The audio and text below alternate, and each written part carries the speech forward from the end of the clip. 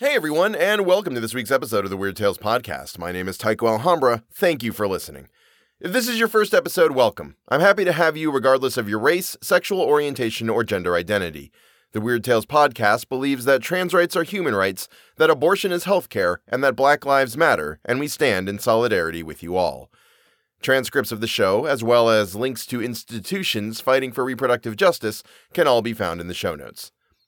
This week is a submitted story, which I really enjoyed when I read through it, and I hope you do too. It was written by Ethan Mills, and you can check out his Twitter feed at Ethan_Mills_42. If you are an up-and-coming writer of weird fiction and would like to see your story featured on the show, drop me an email, theweirdtalespodcast@gmail.com. I'd love to discuss it with you. Unfrozen Eons Drown the Future by Ethan Mills. By the time we understood that the seas were rising and the climate transforming, most of us had forgotten to ask why. Would that I could return to those days of placid ignorance before I had lifted the veil, before I had glimpsed the visage of humanity's doom emerging from the ice. I did not set out to become an amateur climate scientist, for that is, in a manner of speaking, what I am at present. Until quite recently, I was a trader in antiquities. My part in this tale began several months past upon my arrival in Greenland. I was in search of Paleo-Inuit archaeological artifacts when fate, or some other force I dare not comprehend, intervened. An Australian named Garland invited me after I inquired on a website dedicated to the enterprise of antiquities.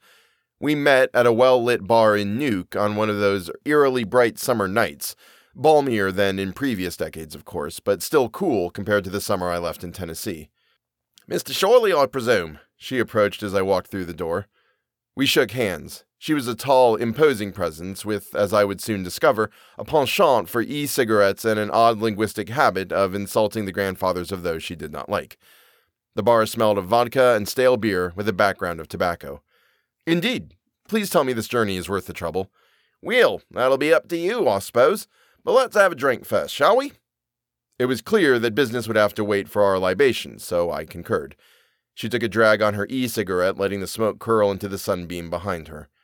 We ordered vodka, a drink to which I am only rarely accustomed. We chatted about my trip and her brief sojourn in Greenland as part of her collection of prehistoric Arctic artifacts. "Do you have other buyers for such things?"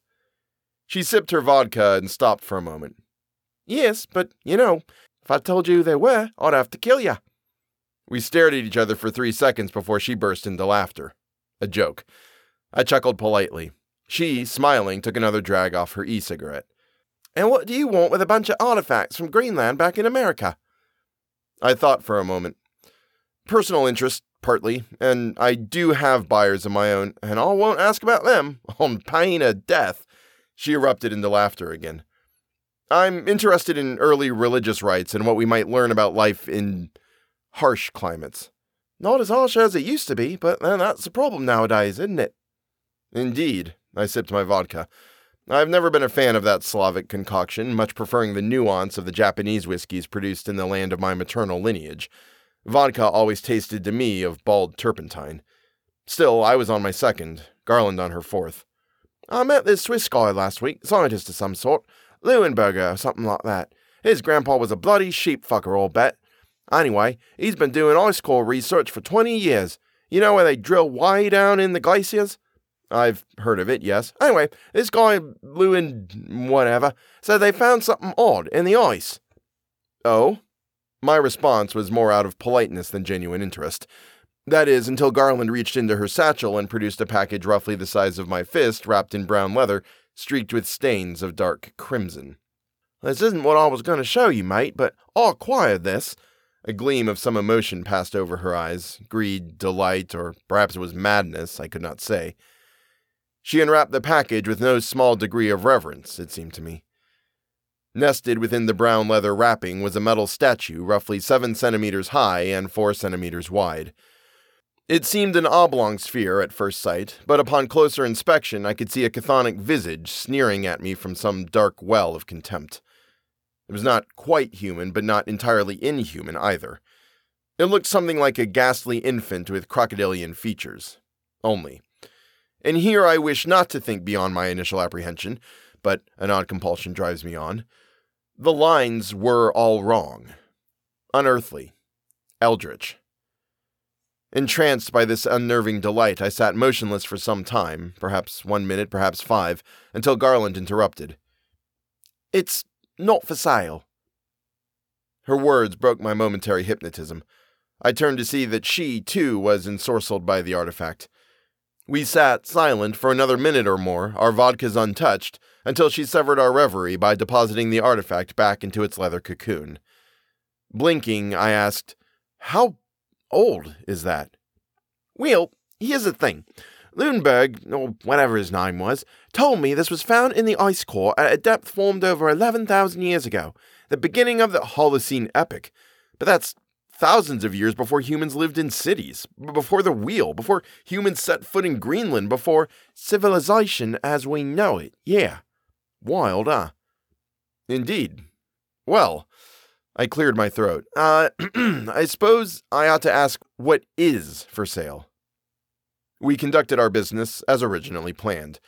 I procured 3 new Paleo-Inuit walrus ivory carvings for my collection, each one a swimming polar bear of the kind that often sold well at auction.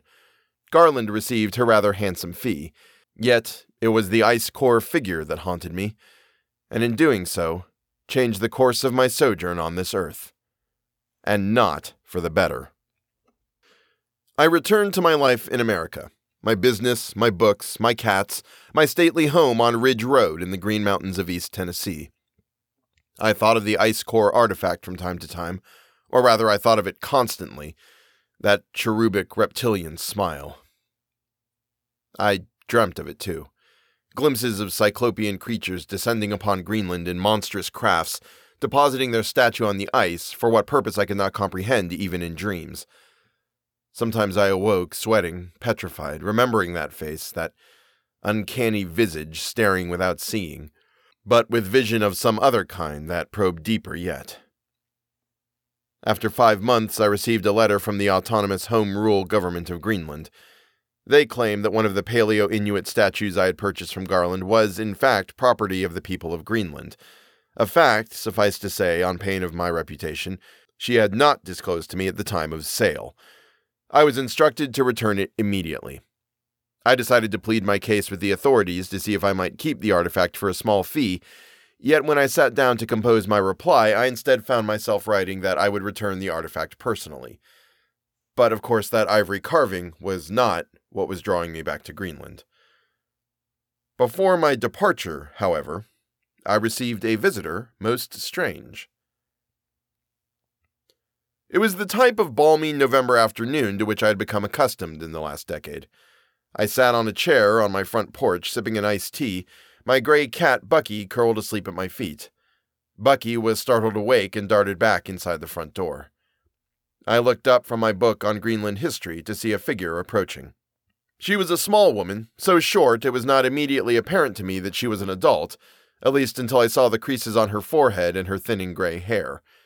She walked with a faint limp until she stopped about 2 meters from the edge of my porch. She squinted at me as if assessing whether it was worthwhile to speak to one such as me. "Mr. Shorley." Her voice was a thin rasp. I had to concentrate to parse her words. I could not place her accent, but it was not one heard often in the valleys of Appalachia, or for that matter in North America. "I come to inform.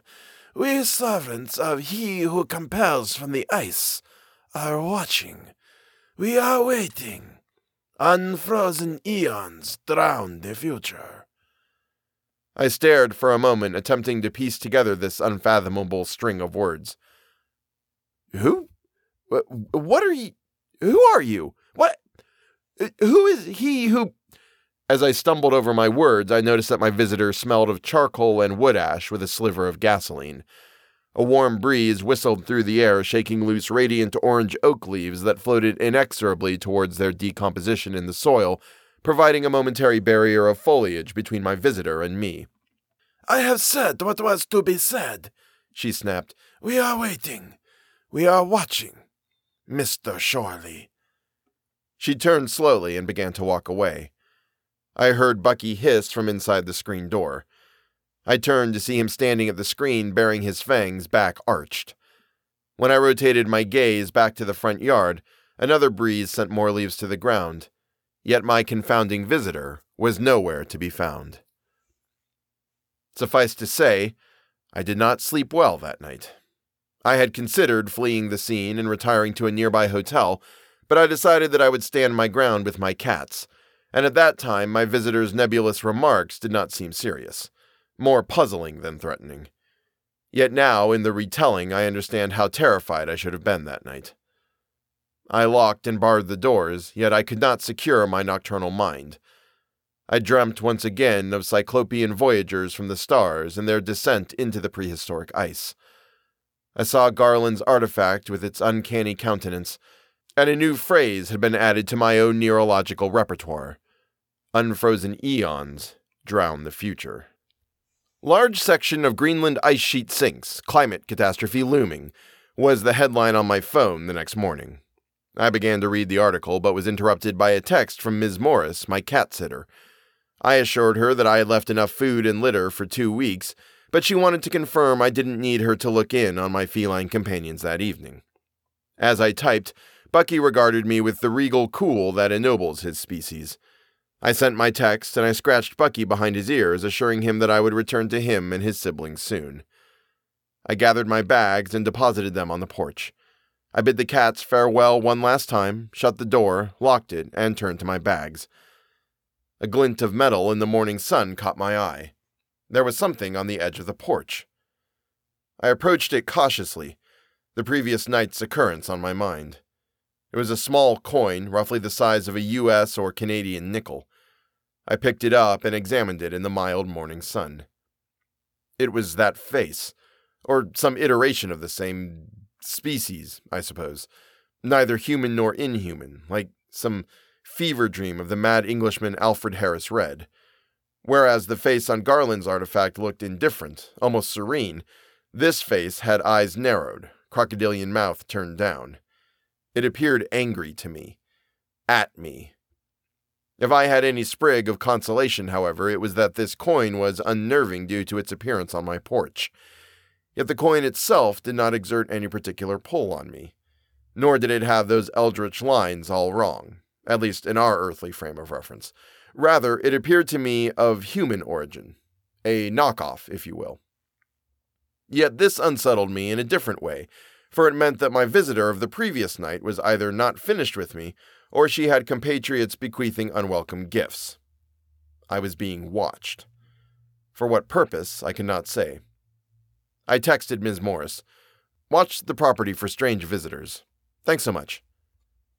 During my journey, I read more about the Greenland ice sheets. I also searched for information on He Who Compels from the Ice.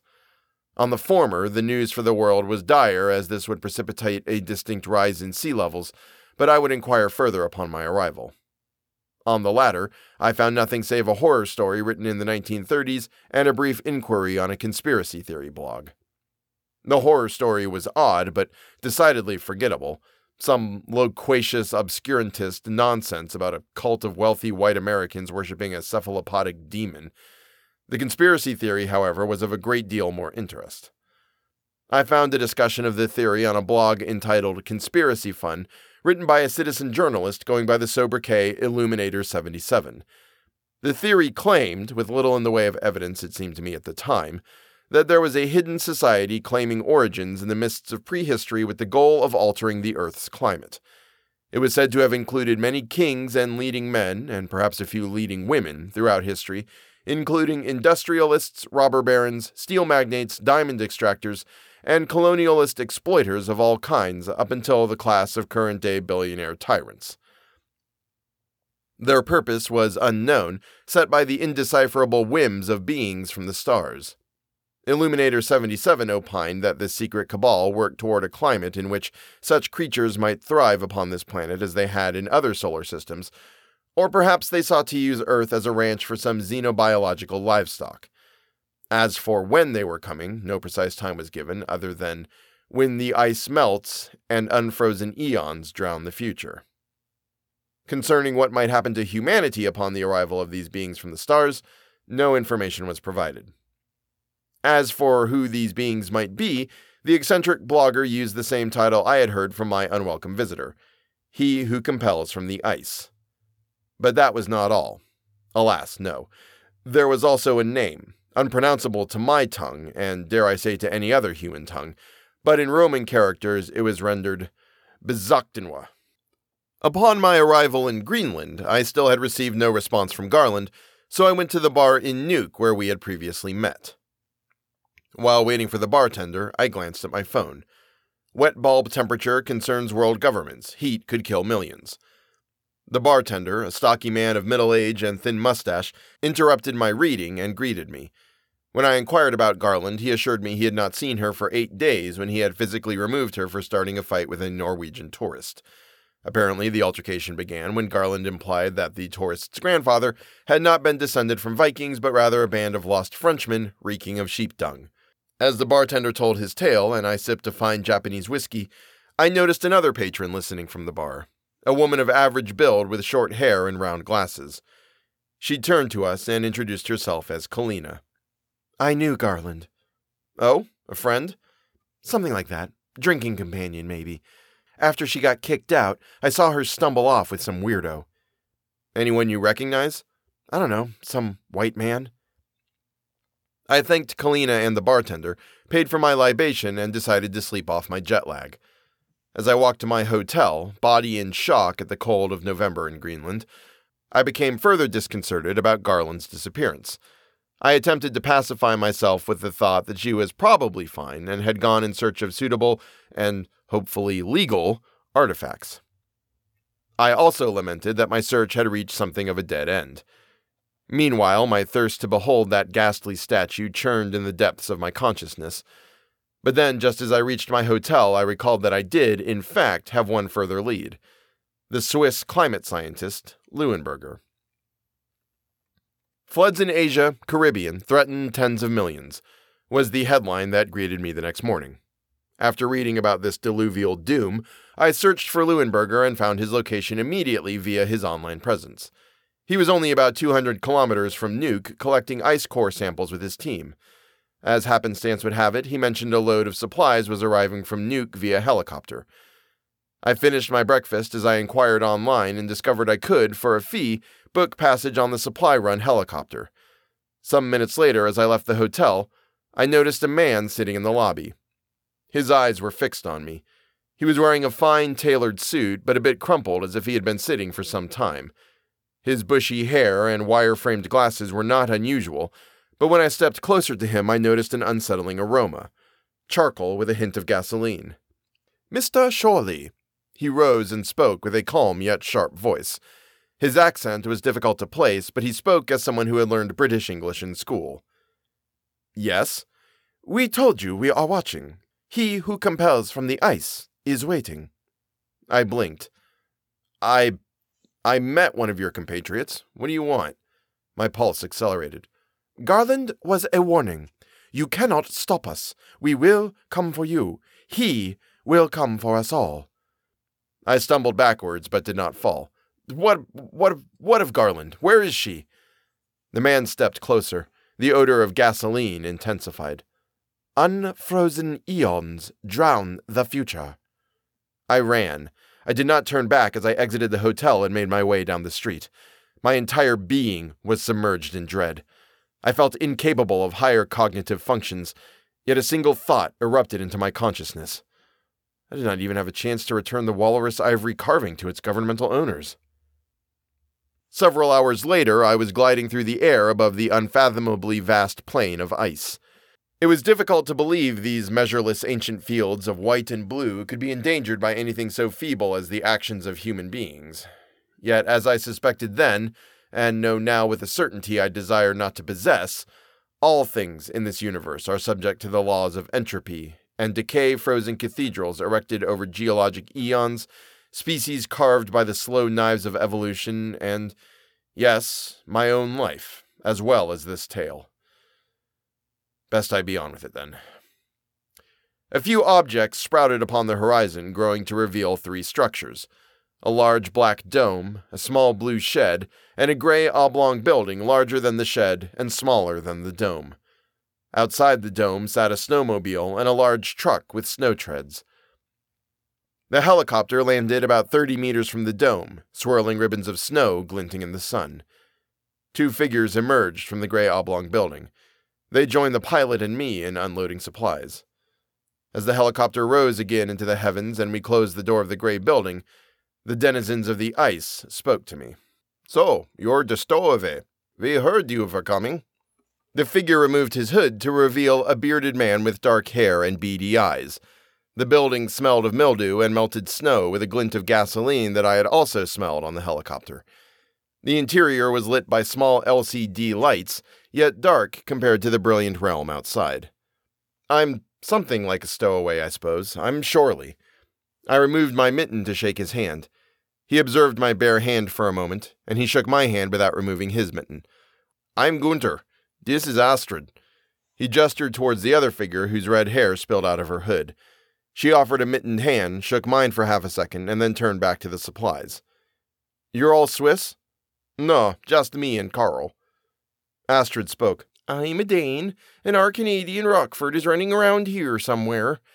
She glanced at Gunter. "I'm surprised we're hosting another visitor so soon after—" Was it Garland? Gunter glanced back at Astrid. They were silent for 2 seconds before she spoke. "There was an incident.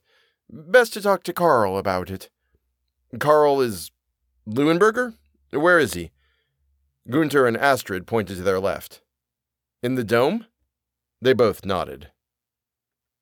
I opened the door into complete darkness. Or so it seemed, coming from the blazing world of ice. "Mr. Shorley, I presume," a voice rattled from the black. "Leuenberger? Yes, you've come a long way, Mr. Shorley."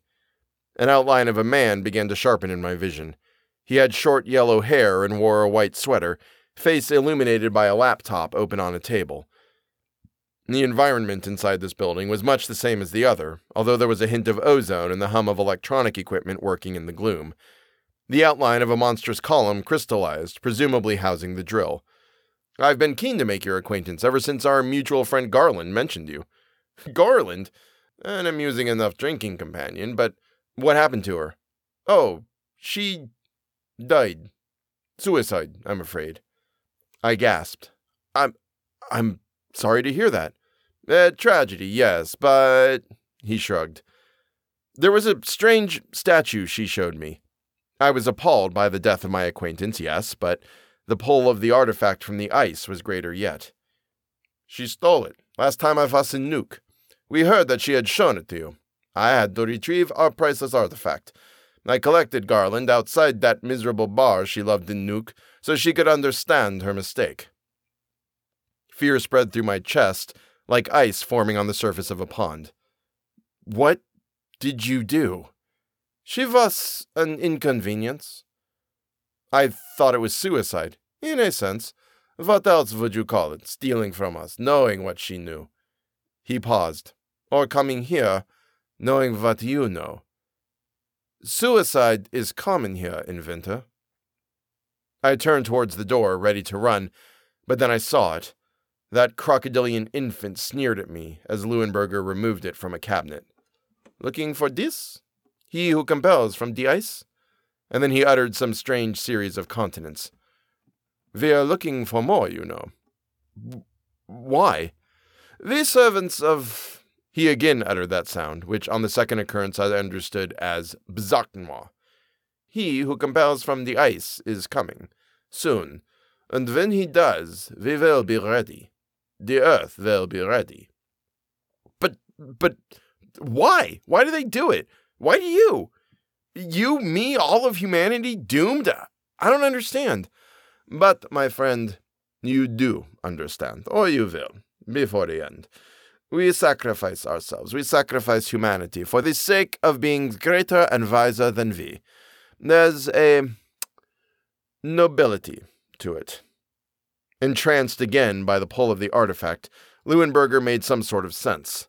The history of the most powerful among us marching into the maw of their own destruction made sense. Those eldritch lines on the child beast's face made sense. Looking into that pale, uncanny face, I felt the pull of the mania that drove them, all these centuries, all these carbon-belching machines of industry spreading over the earth, all these healthier technologies nullified, all these short-sighted decisions of governments and oligarchs for immediate profit at the expense of humanity's survival. I saw it.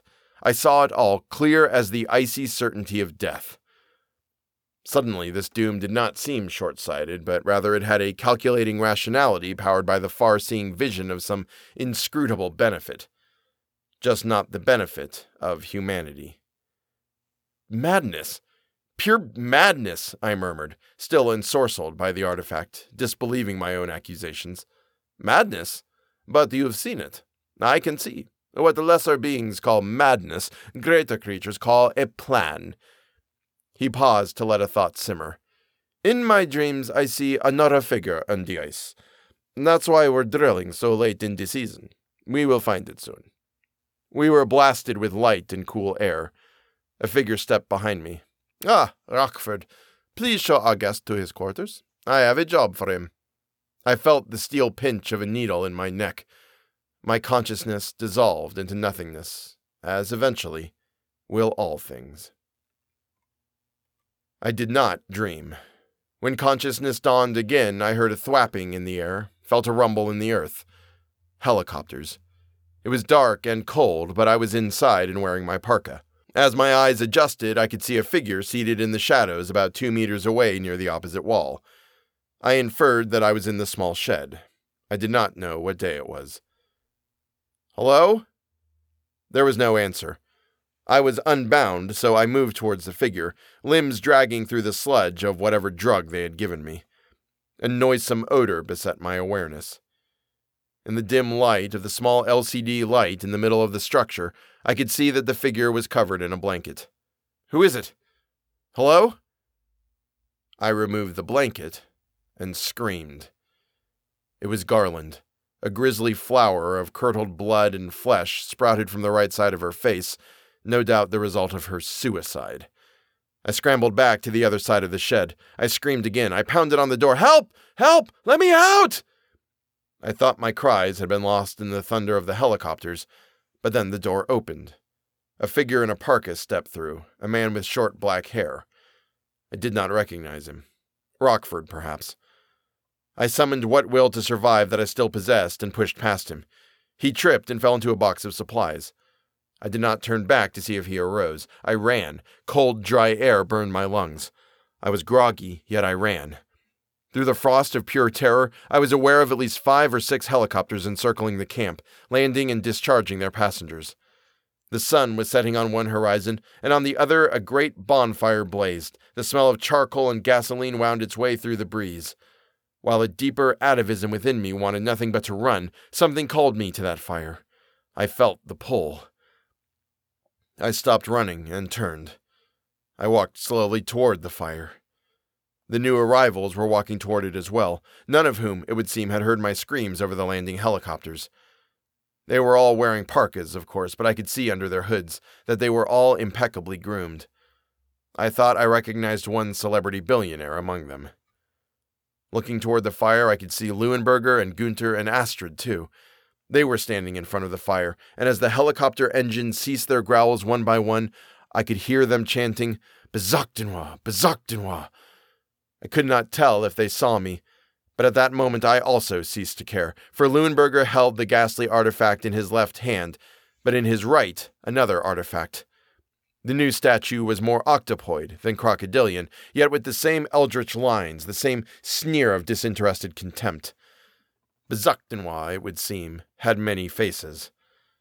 I glanced toward the fire. I gathered with the newcomers around the flames. I noticed a man next to me, the one I had seen in my hotel in Nuuk. About 2 meters to my left, I noticed a famous American capitalist, and next to her, the small woman who had threatened me in Tennessee. All were enthralled by the artifacts. I was not worried at that moment. I was content to bask in the inexorable fire as it melted the ice below. The chants of Besochtenois grew louder, steadier. Leuenberger held up both artifacts and screamed, "Unfrozen Eons drown the future!" Gasoline and smoke assaulted my olfactory consciousness. Flames reached high into the dusky sky. Whether I then regained my sanity or extinguished it, I cannot say, but I gathered my scraps of humanity into myself. I thought of the vast tides of humanity alive and those yet to be born. I thought of the precious throngs of life on Earth. I thought of my cats, secure in the knowledge that Ms. Morris would find them a suitable home when I did not return. I had seen enough. I rejected the call of Bezoktanwa. I turned away, and I stumbled towards the crepuscular horizon, leaving the flames and conspiracies behind. I walked for a quarter hour, I think, snow and ice crunching rhythmically beneath my boots before I heard the whine of a snowmobile. I turned to see the headlight bobbing up and down, framed by the bonfire in the distance. A crack of a rifle exploded from the snowmobile, and I felt a rift in the air to my left. A tranquilizer dart stuck in the ice. I turned to run as there was another crack and I was knocked to the ground. A dart protruded from my back. As I was swirling into unconsciousness, the man I presumed to be Rockford loomed over me. He was cradling the right side of his head. "Mr. Shorley, don't worry, I'm fine. Just a little bump." He pointed to his head. "You can't leave. We have a job for you." Near the beginning of my tale, I said half-jokingly that I had become an amateur climate scientist. And so I have, in a manner of speaking. After dreaming again of cyclopean beings descending into prehistoric ice, I awoke in the black dome with the drill. I was alone. The building was lit by LCD lights and the red coils of the heating units on the floor. A note next to a laptop instructed me to play a video. "Mr. Shorley." It was Leuenberger, his hair disheveled. The others, including the small woman and the hotel lobby man, packed supplies behind him. "You have an important job. Bezoktanwa planted an image in my dreams. A third figure awaits us in this location. I need you to find it. I have other business. The society wishes to see the other figures to recruit, and my people are needed elsewhere. We are so close now, so close." He paused. "Oh, I know, you're not a climate scientist, but you can follow the instructions here." He picked up a large white binder, "and take notes here." He held up a black and white notebook, the type of composition book that I thought of as old-fashioned. The binder and notebook were on the table next to me. "You won't be perfect. We can operate the drill mostly remotely, but we need you in case things go wrong, and to execute certain commands. See the manual. Food and water are in the shed. We will return in a week. We will decide your fate at that time. You might live if you complete this task, of course, and don't think of leaving before we return. We left you no transportation. You won't survive more than a few hours on the ice in winter. It would be, well, suicide." He chuckled. The video ended. Not knowing what else to do, I read the manual. I was to enter a command in the system once the safety protocols were confirmed, and I was to turn it off when the core was complete. I contemplated whether to acquiesce to my captor's intentions. I could feel the pull of another artifact. What if I were to use it for my own ends before humanity drowned? Could it even become a force for good? Could I fight the human greed that Bezoktanwa and his unfathomable compatriots had manipulated for their own impenetrable ends? A message appeared on the laptop. "Time to begin. Turn to page 37. Follow directions." I almost did so. Almost. But I remembered another section of the manual about what might happen if Safety Protocol 5C were not followed. The drill might overheat, create a spark. It could cause a fire. I smiled. And here I rest on the ice, watching the black dome burn in the night. Columns of fire and the smell of burning wires and canvas announce my extinction to the indifferent blue-white plain glinting in the moonlight. There's a macabre beauty to this scene, as I hope against dread that all that I have learned does not come to pass. Yet, he is out there still, and those powerful few who follow him too. Would that humanity had not been so instrumental in its own doom. Would that I could return behind that veil of ignorance. I see now that the ignorant and the wise alike will face the unfrozen eons. Whether humanity's future will be drowned, I cannot say. My only hope now is that this notebook, if found in some inscrutable future in Eldritch Place, might dissuade other beings that come after us from imbibing their own destruction.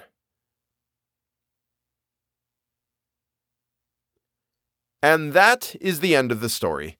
If you enjoy the show and want to help support it, come join Alhambra's Army of Champions on the Patreon, patreon.com/theweirdtalespodcast. You get access to a special bonus reading twice monthly at the $5 and above tiers. Please check out the String of Pearls or The Barber of Fleet Street on my YouTube, new chapters every other day.